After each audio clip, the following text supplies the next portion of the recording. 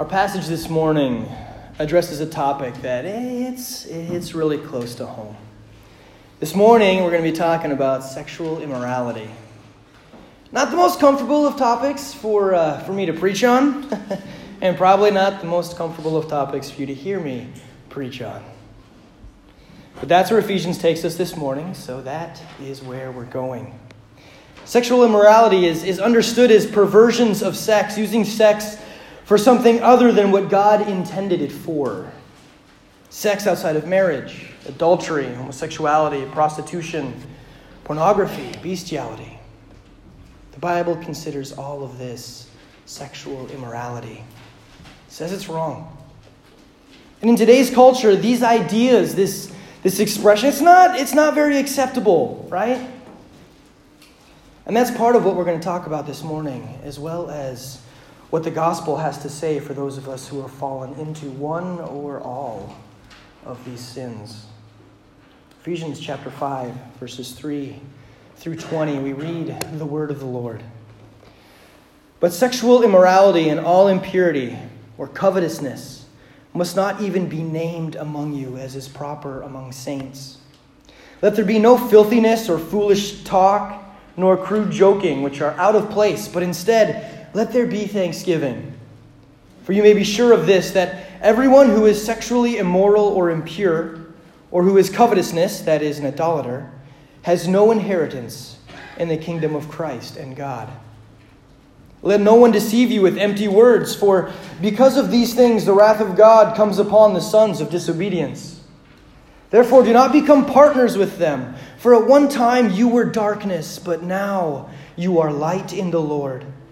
Walk as children of light, for the fruit of light is found in all that is good and right and true, and try to discern what is pleasing to the Lord. Take no part in the unfruitful works of darkness, but instead expose them, for it is shameful even to speak of the things that they do in secret. But when anything is exposed by the light, it becomes visible. For anything that becomes visible is light. Therefore it says, "Awake, O sleeper, and arise from the dead, and Christ will shine on you." Look carefully then how you walk, not as unwise, but as wise, making the best use of the time, because the days are evil. Therefore, do not be foolish, but understand that what the will of the Lord is. And do not get drunk with wine, for that is debauchery, but be filled with the Spirit, addressing one another in psalms and hymns and spiritual songs, singing and making melody to the Lord with your heart, giving thanks always and for everything to God the Father in the name of our Lord Jesus Christ, submitting to one another out of reverence for Christ. Thus ends the reading of the word. Let's pray. God, we thank you for your word is truth. God, I pray that you would speak through your word this morning, that you would perform the miracle that feeds our souls. I pray in your name. Amen. So Paul writes this passage to the people of Ephesus back in AD 62. Long time ago, right? And in Ephesus was the temple of Artemis, which is considered one of the wonders of the ancient world. Artemis was considered the goddess of fertility and is believed to be the most worshipped of all the Greek deities in Asia and perhaps the world during Paul's time. Artemis was a virgin, and hundreds of eunuch priests and virgin priestesses served her. But they were accompanied by many religious prostitutes, and the worship rituals of Artemis were quite erotic. This is the initial audience of Paul's letter. A people in a city known for its worship of the goddess of fertility, and the worship practices themselves being very scandalous. A people surrounded by temptations, particularly the sexual temptations of the world. Though I'm sure they could isolate themselves for a time, eventually they came face to face with the reality of the world they lived in. They could not escape it forever. Almost anywhere they looked was a reminder, for they lived in the beating heart of sexual immorality in the ancient world. Paul speaks truth to the Ephesians about the dangers of sexual immorality, the traps and the snares, and where embracing that road leads. And his words hit our hearts today just as accurately as they hit those of the people in the church in Ephesus. For the immoral heart of the world around us matches that of the immoral heart of Ephesus, beat for beat. It's hard to go just about anywhere without having sex and sexual agendas thrown at us. Whether we leave the house or not, it's everywhere. Pictures on Instagram, Twitter, Snapchat, websites, our email, HBO, the news, Netflix, Hulu, the movies, magazines, books, advertisements for clothes, makeup, perfume, sports billboards. As we're driving down the road and on the sides of buses as they pass. We're told sex is good. We're told sex is for our enjoyment. And those things are true. But they are true within God's plan for them. The one who created sex intended that goodness and that enjoyment to be shared between a married couple. To be shared between husband and wife. To be part of that relationship and only that relationship. Our sex-saturated society tells us otherwise. We are told through movies, TV, books, and other outside influences. We can just see how the stars live. We can't seem to not see how the stars live these days. That we're told the message that we're given is that sex is casual. Sex is for our personal enjoyment. That it's about us and what we want and what we desire and feel. We're told that sex is a part of our identity. And since it's about us, we can explore our sexuality to any and every extent that is available to us. And what's more, that it's good for us to do just that. These are some of the lies of sexual immorality. And there's a part of us that wants to believe these lies. Because it sounds good. It sounds good. On our base, natural level, these lies are exactly what we want to hear. Because we want to satisfy the cravings of the flesh. Paul in our passage today is speaking directly to that voice, that longing that each of us has for sexually immoral things. Paul recognizes the temptations.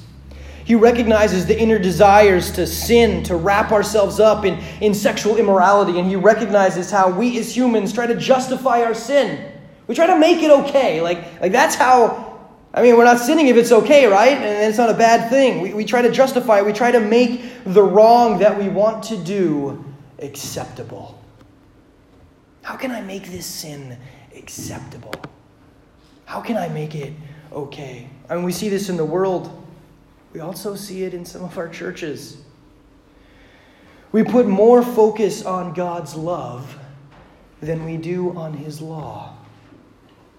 We put the emphasis on how much God cares about us so that we can disregard the truth about how He wants us to live. This inclusion belief, this understanding of God's love over and above everything else was made so clear in a story that broke this past week about a church up in Canada. Reverend Greta Vosper is the pastor of West Hill United Church in Toronto, Canada. She's served the church since 1997, so for the past 21 years. And in the story, or if the story ended there, that would be great, but it doesn't. You see, Greta Vosper is an atheist. She didn't start out that way, but through her time in ministry, there were things that she just couldn't reconcile about God anymore. And so she walked away from her faith. And yet she still wants to be the pastor at West Hill. Understandably, this started quite a stir. There were legal proceedings put into motion, and this past week they settled out of court. And as part of the settlement, Vosper, though she is an atheist, will continue to be the pastor at West Hill United Church in Toronto.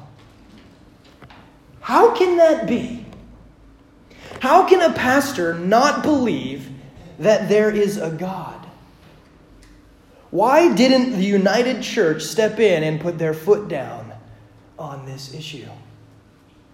Reverend Richard Bott, who was elected this past July to lead the denomination, said that he was happy about the resolution and referenced the church's core values of faith in God and inclusiveness. Those are the church's core values: faith in God and inclusiveness. Here is a quote from Bott. The dance between these core values, how they interact with and inform each other, is one that we continue to explore as followers of Jesus and children of the Creator. The core values of this church were faith in God and inclusiveness. Inclusiveness.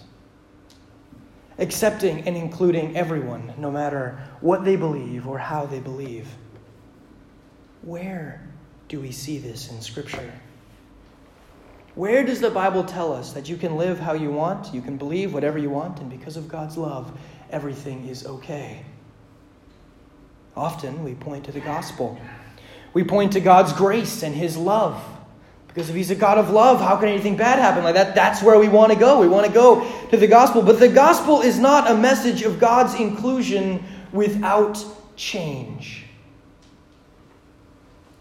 It's not a message of God's inclusion without change. Paul is making this very clear in our text this morning. Do not live this way, he says.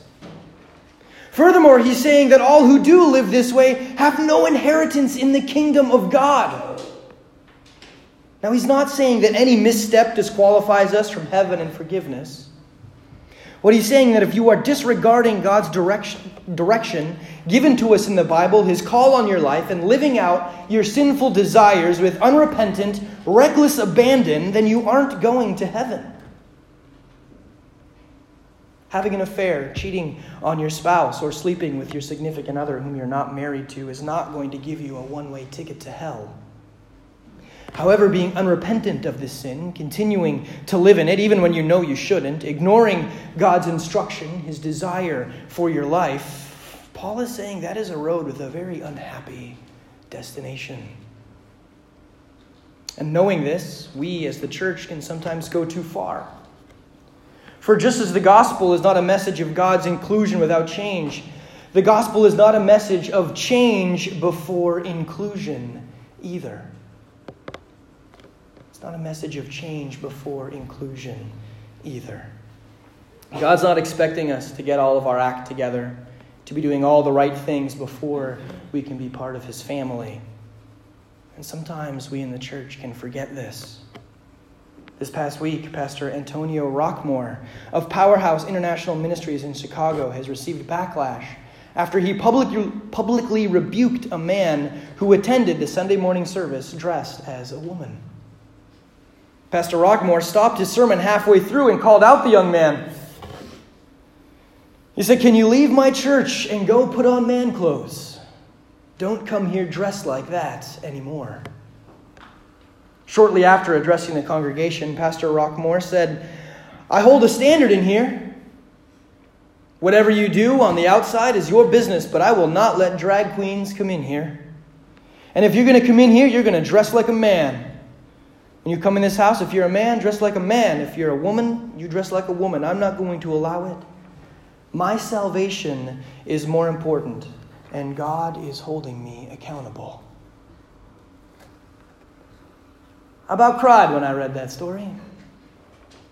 My salvation is more important, and God is holding me accountable. Please find me that in the Bible. That we are accountable for how someone else dresses in our church. That God is going to condemn me as your pastor if someone in this church is living in sexual immorality. Because if that's the case, man, I'm in a real bad spot. I'm unable to maintain my own salvation. There is no way that you will be able to maintain my salvation. But sometimes as churches, as Christians, we can fall into some of this line of thinking that to be part of the family of God, we have to get all of our stuff together. We have to be good. We have to obey. We have to do all the right things at the right times. It's exhausting and it's unfair to us and to the people that we are holding to a standard that doesn't apply to them. Now, the man in woman's clothes was not a first-time visitor.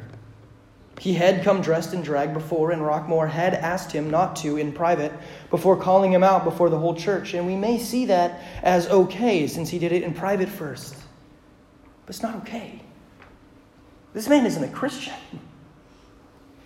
He's a hurting soul, and we're humiliating him and kicking him out of the church, the place he's supposed to come to hear the life-changing good news of Jesus Christ. We're embarrassing him and kicking him out because he isn't meeting a standard. Whether it's cross-dressing or homosexuality or adultery or sex before marriage or prostitution or being a porn star or whatever particular brand of sexual immorality a person may have committed or be committing, they are not expected to have their act cleaned up before they can enter a church, before they can come to faith. Because that's not the gospel. So the gospel is not a message of God's inclusion without change. And it's not a message of personal change before inclusion. So what is it? The gospel is a message of God's salvation with the power to change. The gospel is a message of God's salvation with the power to change. Change needs to happen in each of our lives. Contentedly living in our sin is not okay. But it is God who gives us the power and the ability to change. We can't do it on our own. It is not acceptable for us to continue to live in sin, to disregard the instruction of God, and to live in unrepentance. It is also not possible for us to effect this change in our lives to be good and pleasing to God of our own effort.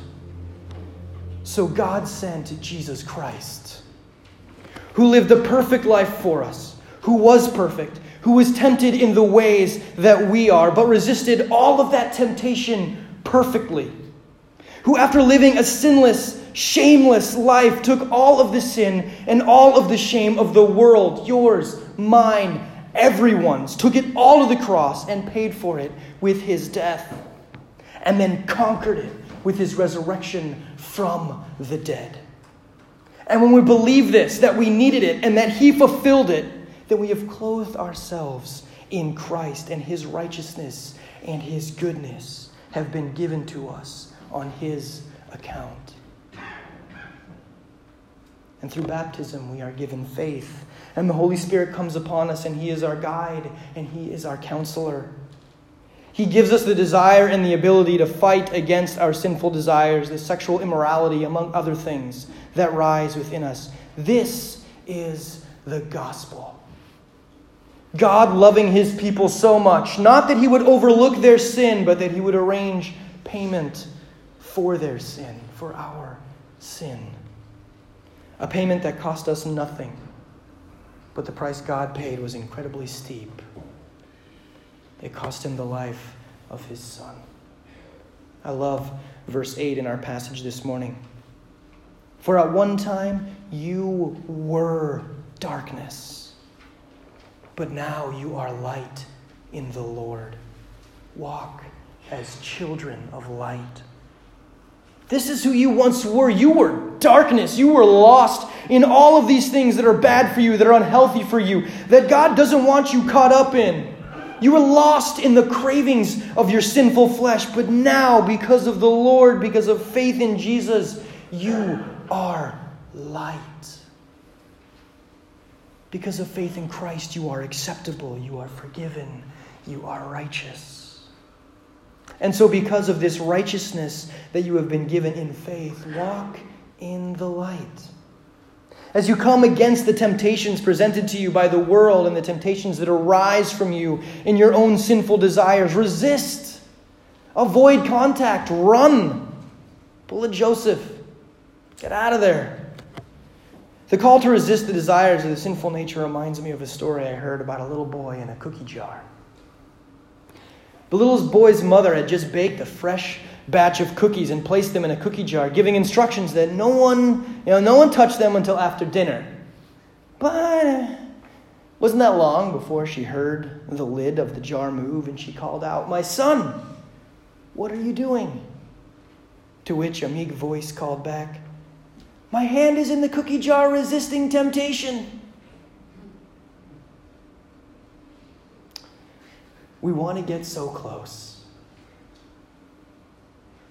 We put ourselves in situations that are almost impossible to get back from. Once your hand is in the cookie jar, it is that much harder to resist the temptation of snatching up the forbidden cookie. Don't take off the lid.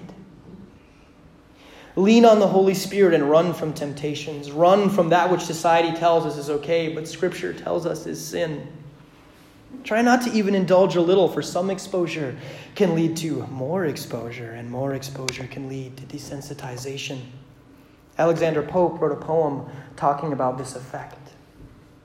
Vice is a monster of such frightful mien that to be hated needs but to be seen.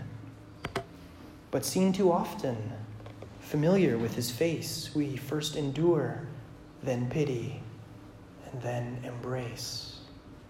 How true is that? The vices of sexual immorality that we once hated, that made us uncomfortable when we saw them on display or heard of them through hushed whisper, become less and less repulsive with continued exposure. And exposure is not something that we lack. As we talked about earlier, sexual immorality is all around us. It is championed by our culture. It is heralded as acceptable, as natural. So guard yourself. Run when you can. Don't get closer than you need to or than you should. Recognize the warning signs. There are open cookie jars all around us. Easy access. But when the cookies are removed from the jar, the sweetness soon turns to rot, and the decay is shared by the hand that picked them. Thanks be to God for Jesus Christ. Thanks be to God for forgiveness. When you have taken that cookie that you know you weren't supposed to, when sin and temptation win the battle, when you act out on your sexually immoral desires, repent. Know that God loves you and has forgiven you. Know that the blood of Jesus Christ has made full satisfaction for all of your sins, and ask forgiveness and know that it will not be denied. Know that through faith in Jesus you have been given the righteousness of God, and that when God looks on you, he sees not you and the horrible things you have done. He sees Jesus and the perfect things that he has done. Repent. Recognize the wrongdoing. Repent. Resist. Walk in the light. Amen.